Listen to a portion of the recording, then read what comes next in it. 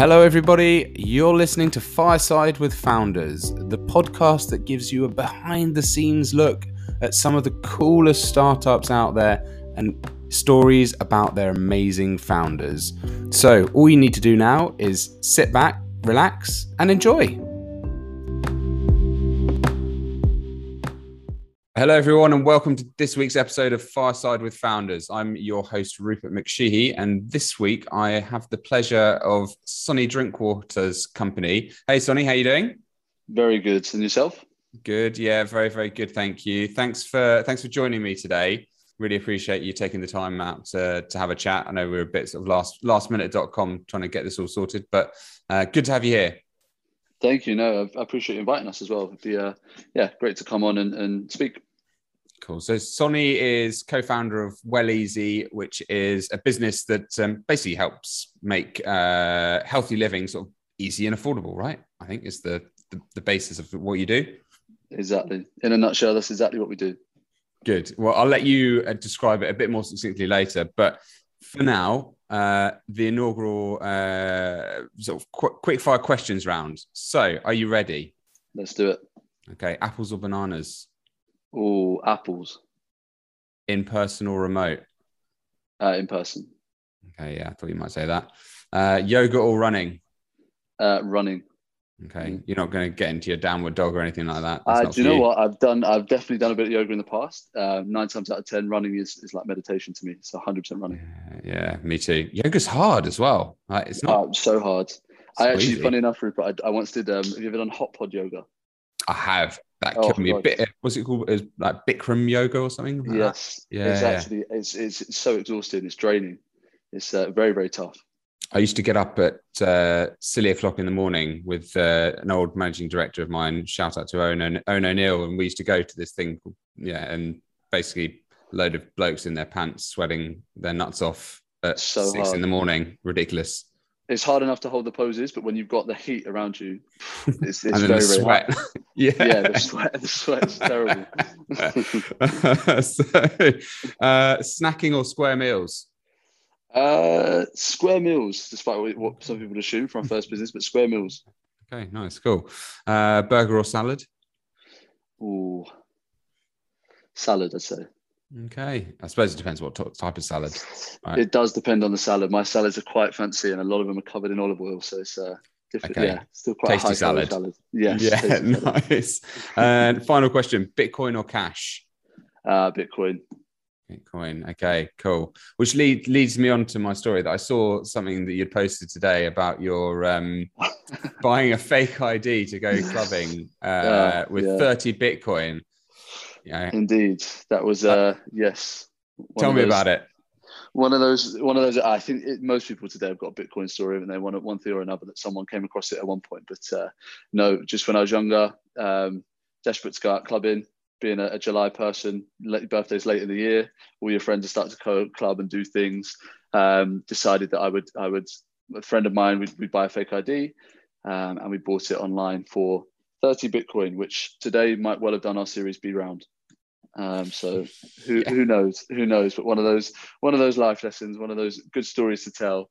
But yes, definitely a learning lesson, and I've got that card there to remind me of decisions in the future.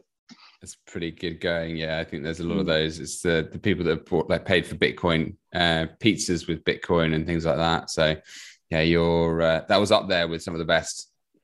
I think it's a very shameful one. I think someone actually commented saying, "Look how far you've come." And to be honest, I said maybe learning wise, but financially, I'm still biting my tongue as I read this. Yeah. Oh well, you'll get there. It's all good. It's a good story. You live to tell the tale. Indeed. So before we get on to where you are now, we're going to delve back into the past a little bit and talk about you. So you studied in Bristol, and whilst you were in Bristol, you came up with one of your first businesses when you were there. I did. So talk to me about that. I did. So I think the business you mean when I started, is it the one Meridite? Is that the one you're looking at? That's the one. Yeah, absolutely. So funny enough, so there was my university experience was probably maybe slightly. You never know today, but I think it was slightly different to most people's. I was very, very, very passionate about work and stuff, and all the things that came with it. I studied a history degree. Originally I wanted to study classics. I was a bit of a classics nerd in school, but went off, studied history, and to be honest, I just kind of fell out of love with it at university. I don't know why. It's not the university's fault. I'm not here to blame anyone, but I sort of just fell a bit out of love with what I was studying. But I also fell in love more and more with another part of me that was loving being sort of in and around startups, being in that environment, learning about Bitcoin, Ethereum, all the different things that were going on around me. And so, funny enough, I had a friend of mine that was on the same course as me. We did sort of modules in entrepreneurship as part of our degree. Really glad that Bristol kind of introduced that. And he was a friend of mine, and we decided, look, it was our second year. We'd seen so much stuff on social media, but one thing that was similar to both of us is just the power of content, to be honest. Content like this, content like you see online, all the people we were listening to, the impact theories of the world, the Gary Vaynerchuks of the world. We were listening to all of these people, and we just decided, surely there's something we could do online to put all this content, all the positive content that's out there that kind of is actionable content, helps people to do more in their lives. Could we put it together in one place? So we really scrappily built together Meridite. Meridite, funny enough, the traction, you don't quite realize it at the time. I think within about 2 weeks, we had about 100 users, which is actually quite good traction. It's fair going, to be honest. And that was just a case of friends of friends come on the site, share things, seeing what happens. That kind of fizzled out, to be honest. It fizzled out for a number of reasons. I think one of them kind of didn't really have the right maybe startup mentality behind us at that point to be like, oh, let's launch this thing properly. We won a few little competitions here and there in the university. But the biggest thing for us is that we got something off the ground. We got, people, we understood what it was like to build something from scratch. And funny enough, my co-founder from that time, Roman, has gone on to do some absolutely amazing things. He's launched Kadim. I'm not sure if you've seen Kadim, but Kadim's done I think they're just about to do their seed round, to be honest. But co-founder, Roman's done some brilliant things. Just a really good experience, taking something we're passionate about, putting it together in one place, and just kind of got my mindset off the ground in terms of what I wanted to build and what I wanted to do. But I think, like all things, you're still at university, you still want to go out, you still want to meet people, do new things, and can't really kind of focus in on one thing. Yeah, fair enough. And having been at Bristol myself, UE, I will add, not the Bristol like you, but there are lots of distractions around there. So yeah, I can definitely understand that. Amazing city, great city to be in, great place to be in. It's a really great place, isn't it? Big up to Bristol. And so look, that leads quite nicely on. So you were starting out founding something from quite an early stage when you were in university. Thought let's go and try to build something, right? And then you finished uni, and then sort of, can I put it as dabbled in the world of employment when you were working for the guys at Scribeless? So actually, funny enough, Rupert, that was this sounds really, really bad because it sounds like I didn't spend any time at uni, but I was still at uni, I was studying, but I had a love and passion for what I wanted to do. So the whole time alongside university, I took jobs in startups or wherever I could work. And two of those happened to be some like really awesome startups. The first one was actually, it was a friend of mine, Saf, that launched Helpful Peeps. Amazing startup, like brilliant mission. Basically just trying to connect the world together just to help each other, and saw some super interesting things that I learned from Saf. Obviously had their experience of what they've done and what they've built, but also saw a platform that was super successful, a lot of traction, a lot of members, but struggled to kind of monetize as a company. So had a really good lesson there, but spent some good time with Saf. And then the next one I went on to was Scribeless, as you mentioned. That was two friends of mine that set that up. I worked there for about, I think it's about 5 to 6 months during university. Worked there mostly in sort of sales. It was a B2B proposition in the e-commerce space, but saw a startup that had kind of just closed its fundraising round, to kind of that stage of growth. So how it kind of got more and more customers on board, was preparing for another fundraising round, how it was growing the team out. So really, really good experience. And to be honest, just a very typical startup experience. Great guys, great founders, young founders, really good atmosphere in and around there. So just had a bit of a background, I'd say, still a very humble background. I hadn't led a company by that point. I hadn't built a team, but I'd been in and around people that were doing that. So kind of was inspired to do so. So then when I came out of university, as you rightly said, actually, I went straight into launching something. I didn't kind of dabble in the employment thing. And I was fortunate enough to meet to connect. I connected the whole time with Josh. We've been friends since we were young. But he was of the same mindset as me. He came out of university. We had a mission that we both felt passionate about. Really ironically, we come together on this same sort of health journey, which I'm sure we'll get onto in a second. But we just both decided that let's put our money where our mouth is. Let's do this thing. Let's see where it goes. I think for us, it's probably more risky to take a job for the next sort of 3 to 4 years. Being so young, you've got less expectation on you, you've got less sort of less financial constraint. There's no family to worry about. There's no one around you to really worry about at that moment in time. So we decided to go for it and launch something we we're both passionate about and see where it gets us. I love that. And so you say that it was less risky to start up a business, because most people would be completely the opposite mindset of, like, the risk is all there to go and leave something you're doing, to go and found a business. You've got loads of unknowns. Will it work? Won't it work? Potential, as you mentioned, financial risk of if you've lucky enough or unlucky enough, depending on which way you look at it, but to have a mortgage and all those sorts of things that you have to pay to keep living. But you saw it as the other way around, because you were in a position whereby you didn't have lots of those things. So why not go and start up a business instead of going down that traditional route of go and get a job, learn how to do X, Y, Z, and then maybe get into it later? 100%. And I think if Josh was here as well, he'd say the same thing. Could not have done this without the support from our family and our parents. We couldn't be where we are now without the support. That goes without saying, right? We were extremely fortunate to be in a position where a family could support us to kind of build this out for a year, and anything we needed. We still live very, very leanly in terms of food and everything else we were doing, but couldn't have done it without their support. But for us, the risk would have come down to more what we'd have learned. I think the learning that Josh and I wanted to do, we knew that would come from a startup environment, unfortunately. Well, I say unfortunately, but we never had the comparison, right? We just kind of knew early on from speaking to people that the sort of learning that was going to happen in this space was what we wanted to learn. How to build a company, how to take a mission and get something up from scratch. How to kind of build in processes, how to build a business from scratch. That was the thing that excited us more than anything. And I think for us to spend sort of 2 years taking a different path that would not have catered towards that, as someone that's always been quite driven, and Josh the same, and had high expectations of what they wanted to do and what they thought they were going to do, we would have spent probably 2 years thinking, we should have just launched something. And I think I would never have wanted to fall into the pattern of comfortability, which I probably would have always broken out of at some point. But no time like the present, I guess. And but also very, very fortunate to have that support. We could not have done it without it. Was there ever a point whereby you were sort of at the end of the university degree where you came out and you thought, okay, right, now's the time to get a job and go out and do that whole, be an employee piece?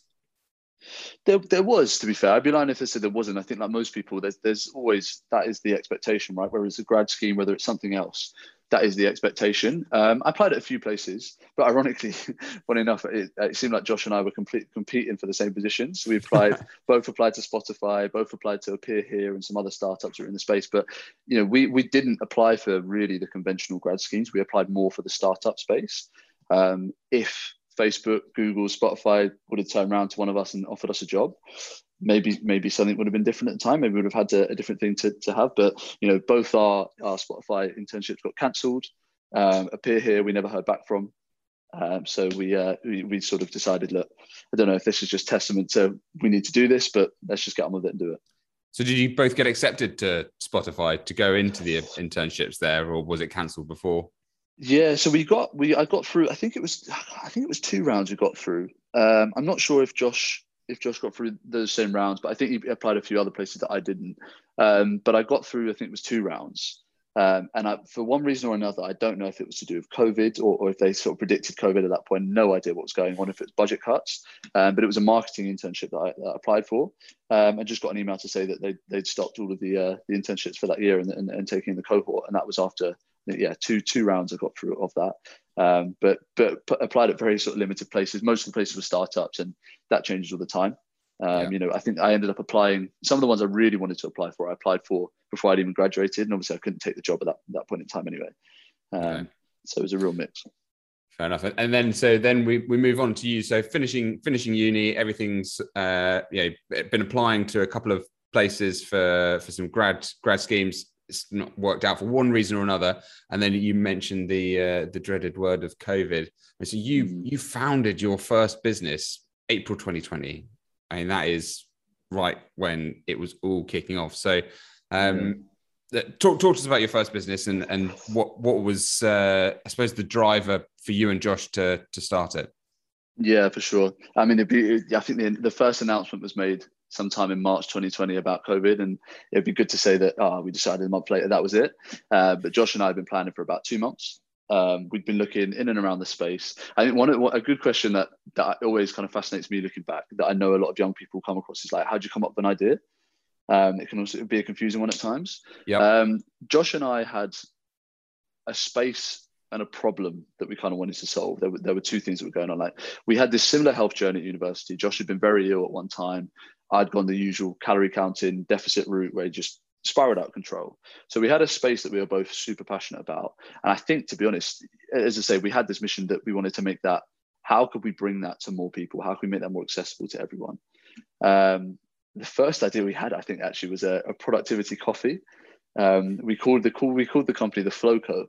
And it was going to be a coffee that induced you into a flow state. So it was a nootropic coffee, L-theanine, all of the goods, all in there.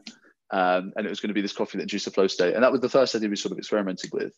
But I think as things progress over time, you kind of understand the market. There was actually a company in America that I managed to speak to the founder to, who'd done something similar.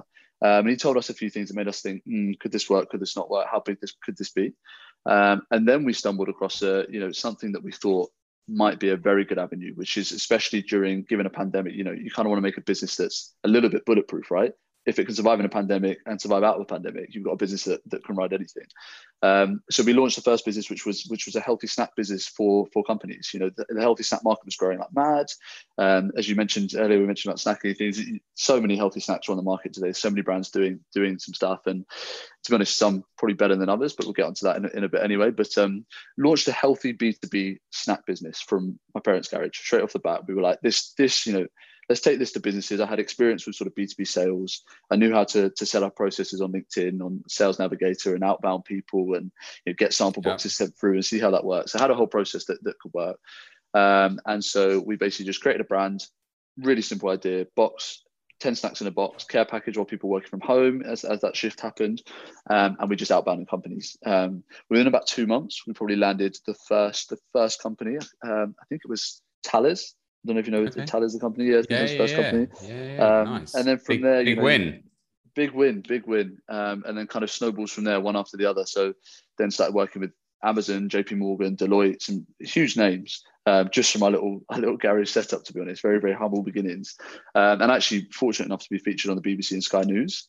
I was going to say, you got some good press, I think, around that time, as to give you hopefully a bit of a leg up. Did that help?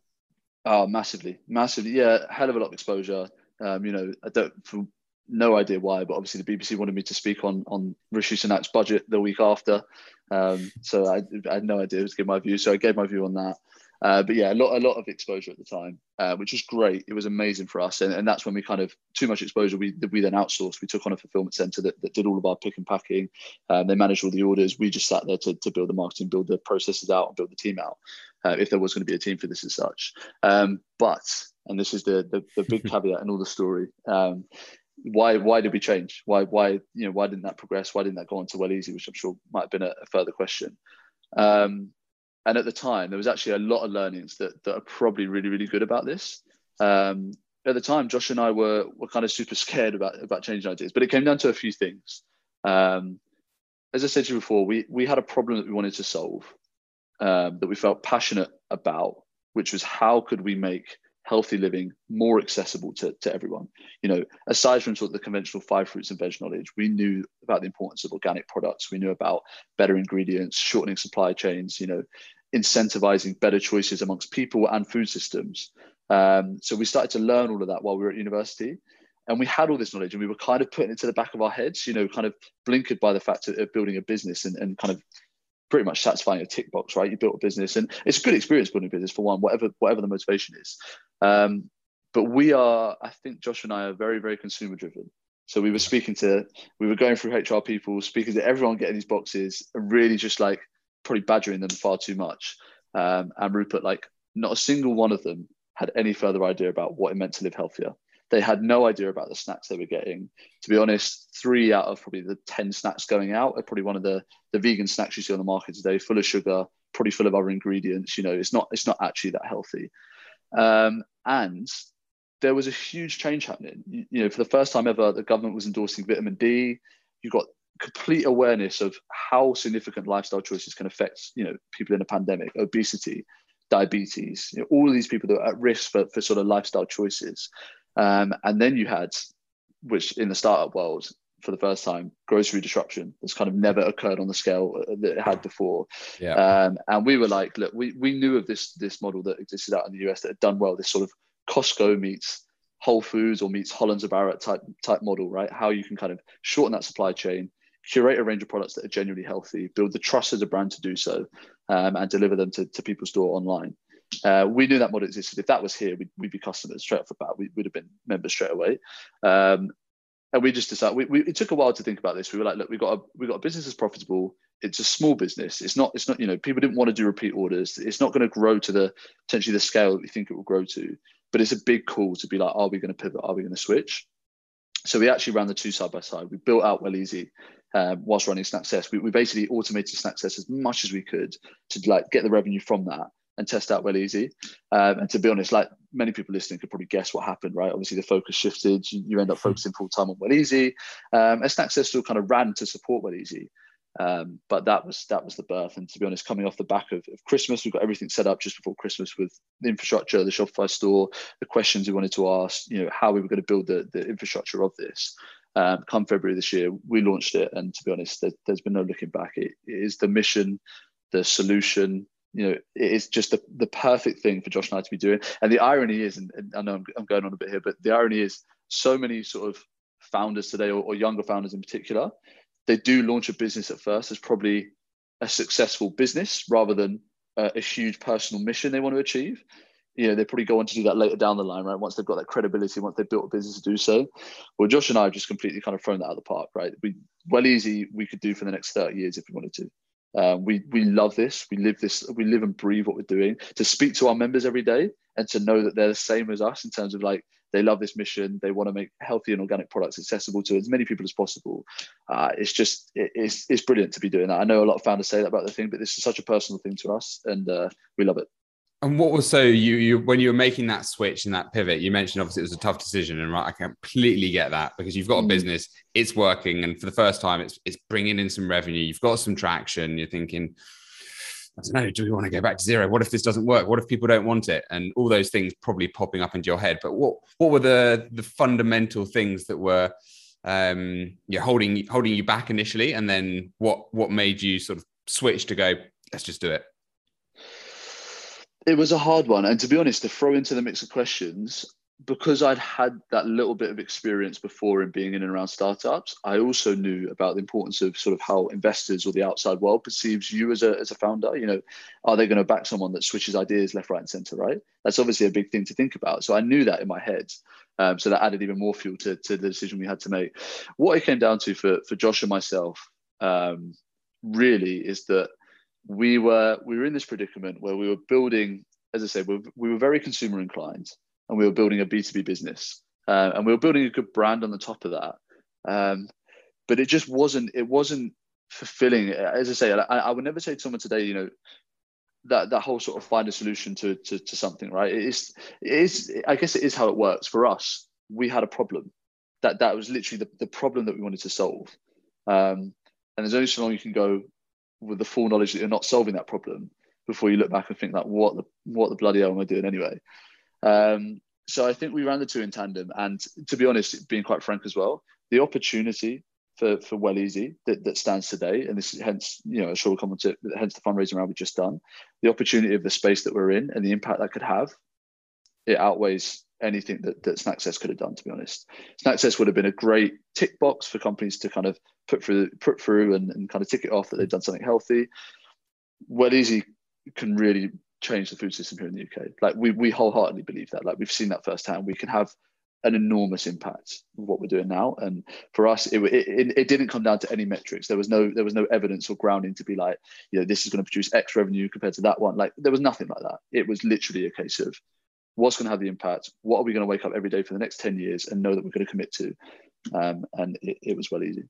Nice. It was well easy decision, right? It was a well easy decision. Exactly. Nice. I like it. I like it a lot. And it shows like the value of having something that's truly mission driven by whoever's running it, rather than like say just building a business because and to make profit and whatever. Although those things are important, then they'll come along if you're doing something that you believe in and other people can get on board with. So look, you mentioned there then, so look, about the raise. So I'd like to just then talk about Welleasy. And so look, where are you guys up to at the moment? So you've just done a raise. Where do you go from here? Where's the business growth coming, and what does the future look like? No, for sure. Look, we've just done a pre-seed round, which, I mean, sounds amazing, right? When you share it with people, like it was so grateful to be able to do that. And obviously from the outside perspective, everyone's just like, oh, look, you just got to raise a fundraising round. What they don't realize is that, like we did with the previous business, Josh and I have built a business for the last 8 months from the garage, going back to the garage, straight humble beginnings, the good old lucky garage, understanding contribution margins, understanding logistics infrastructure, understanding audiences, who's going to be here in the UK. Is it going to be the same audience that exists elsewhere where this model's worked well? And we've had to learn that inside out. And to be honest, coming back to the premise of why we're having this discussion, it's one of those things that, it's not easy to fundraise. No matter what, maybe if you're one of these sort of very credible founders that can go and raise X amount in 2 weeks, but as a young founder, it's not easy to fundraise, and we knew that. So we built a business more so than anything. We had to prove, even at this stage, we had to prove a little bit of traction, but we had to prove that Josh and I just knew everything we could know about this business from the little experience that we have as such. So we had a lot of things in our favor when it came to this round. We managed to be so fortunate in meeting Julian from Made.com. We met him back in, I think it was about April, May time. And just pure luck of reaching out to someone that had actually wanted to do this sort of model himself in the UK. Was free time-wise to kind of get involved with something. And to be honest, Julian, we couldn't find someone that aligns more with Josh and mine and Josh's values. Just very direct, very honest, just a genuinely good person to work with, that just gives us good feedback. So we spent 8 months kind of preparing for this raise, and this raise took us it probably took me about 2 to 3 months, and hindered and slowed down a lot by August. Investors don't ever try and raise in August. Investors are all away. Everyone's on holiday, which they're on Cannes in the beach. They're all lazy and around, which they're more than entitled to. Yeah, it's fair enough. People work hard. That's why they're investors, right? Indeed, that's why they're investors. But coming back to where we are, so we've just closed a round. It ended up being oversubscribed of all things. We closed it at 370k. So very, very small rounds, which was. We managed to kind of not dilute too much, which is a good thing for young founders to try and kind of focus on. You don't want to kind of give away too much of the company early on due to sort of inexperience and things. And we've brought on some phenomenal investors behind us, to be honest. Some really great people, people from sort of Reckitt Benckiser, so they've got the e-commerce experience. Other people that have been in and around the e-commerce space with Bauer Collective and other sort of startup that exists today. And people that just generally love our mission, which is above all, that is such a valuable thing to be able to have that relationship with your investors because they love what you're doing as well. It's just brilliant. I'm pretty sure, God, 5 out of the investors that have already been with us are kind of regular customers. So that is amazing to be in that position. And the case for us is we're now raising this money to prove the traction this model can have. Again, going back to being a young founder, there's a lot of stuff you need to prove. Unlike anyone else, you've got to prove these things, and we knew that, so we kind of got to it. We're not really complaining about it, but we've raised a small round basically now to go out, grow our member numbers, invest in sort of our performance marketing side because we never really spent too much on marketing anyway. Invest in the performance side of what we're doing.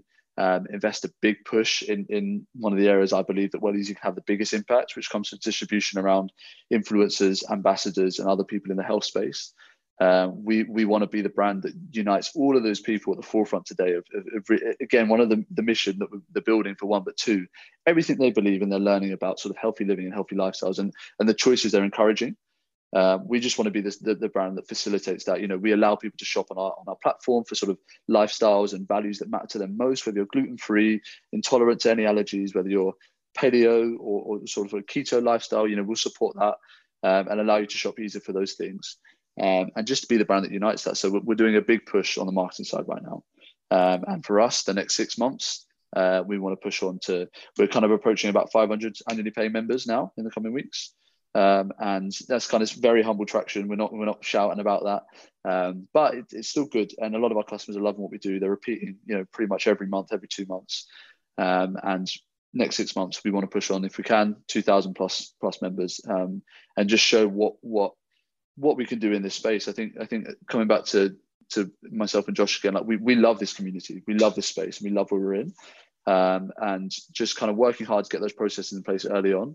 Has been good that we've been able to bring. We've got a full-time nutritionist that's with us that does all of our sort of online content, all of our community management. We've been helped by the Kickstarter scheme to have amazing people come on and help with that regard. And now it's up to Josh and I to focus and once again prove what we can do in this space, and go on to raise probably the next round in sort of May time next year.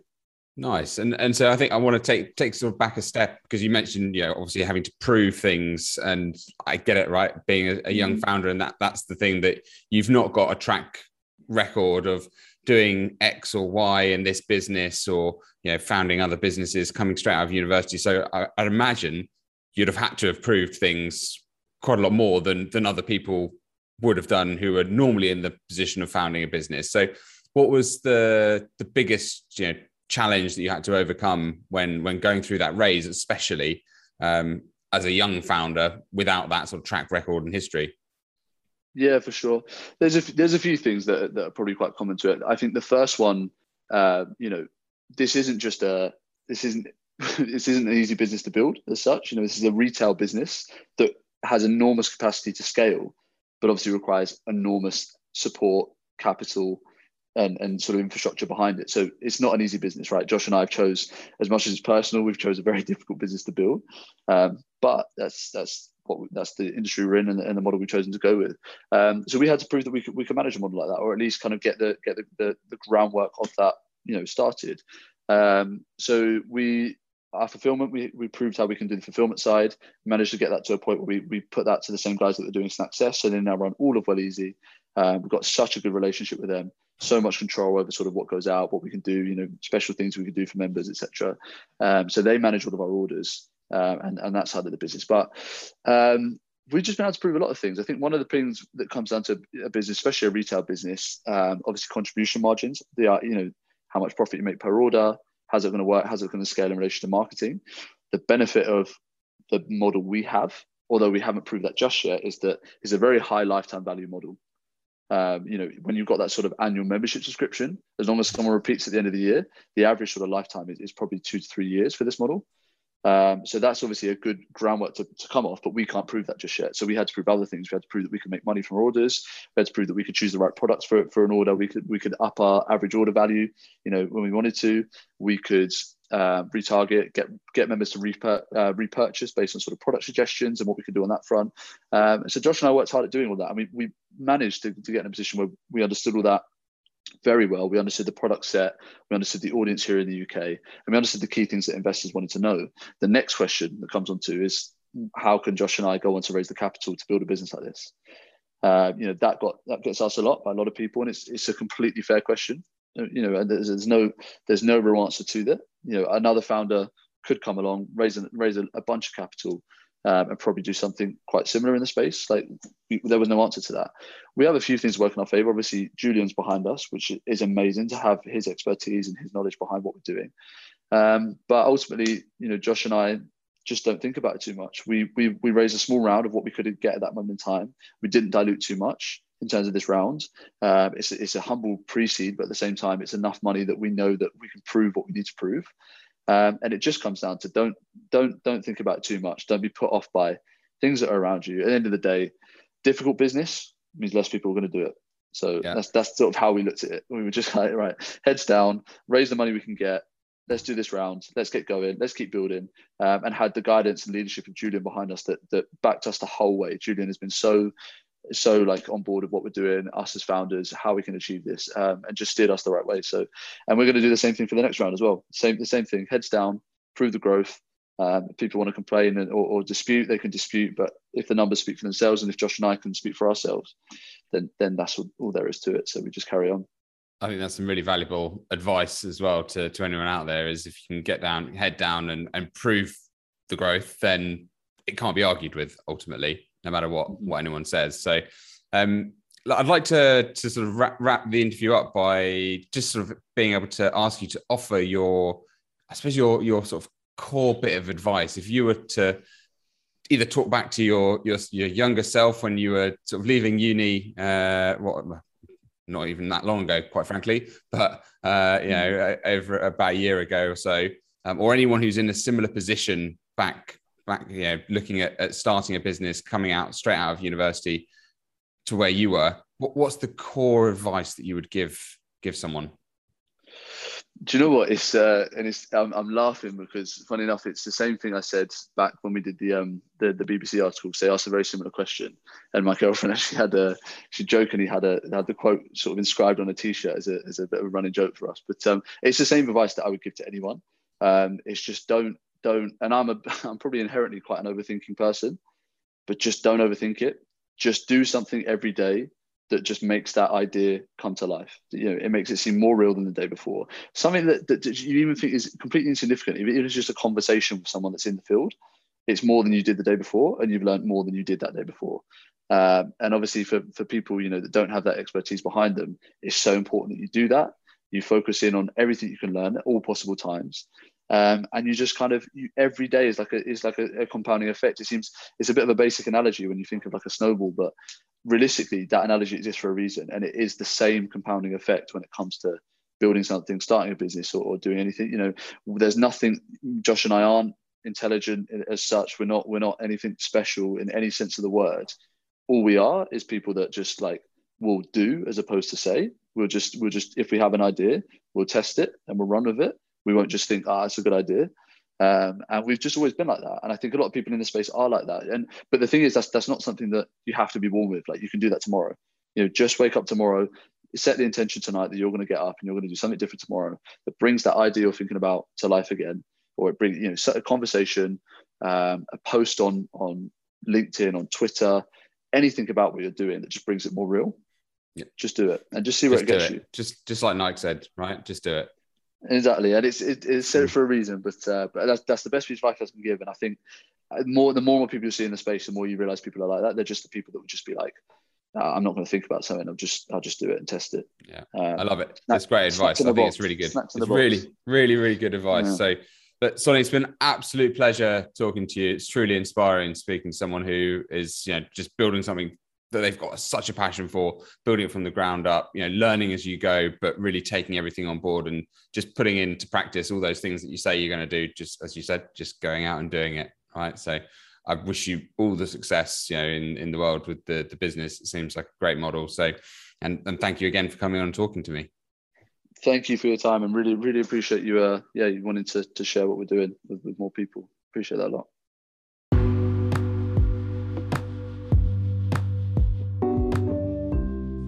Massive thank you for Sonny for coming on the show. Really, really inspirational to hear his story and how he's so passionate about everything that he's doing. It just goes to show that in today's modern world, you don't need boatloads of experience to do things. There's opportunity out there for everyone to be able to absolutely grab everything with their own hands and make the most of it. So yeah, again, thank you for coming on, Sonny. Really great to have you on. Next time round, I'm delighted to say that I will be doing my very first in-person podcast with the person who started it all for me, Adit Trivedi. I hope you can join us then.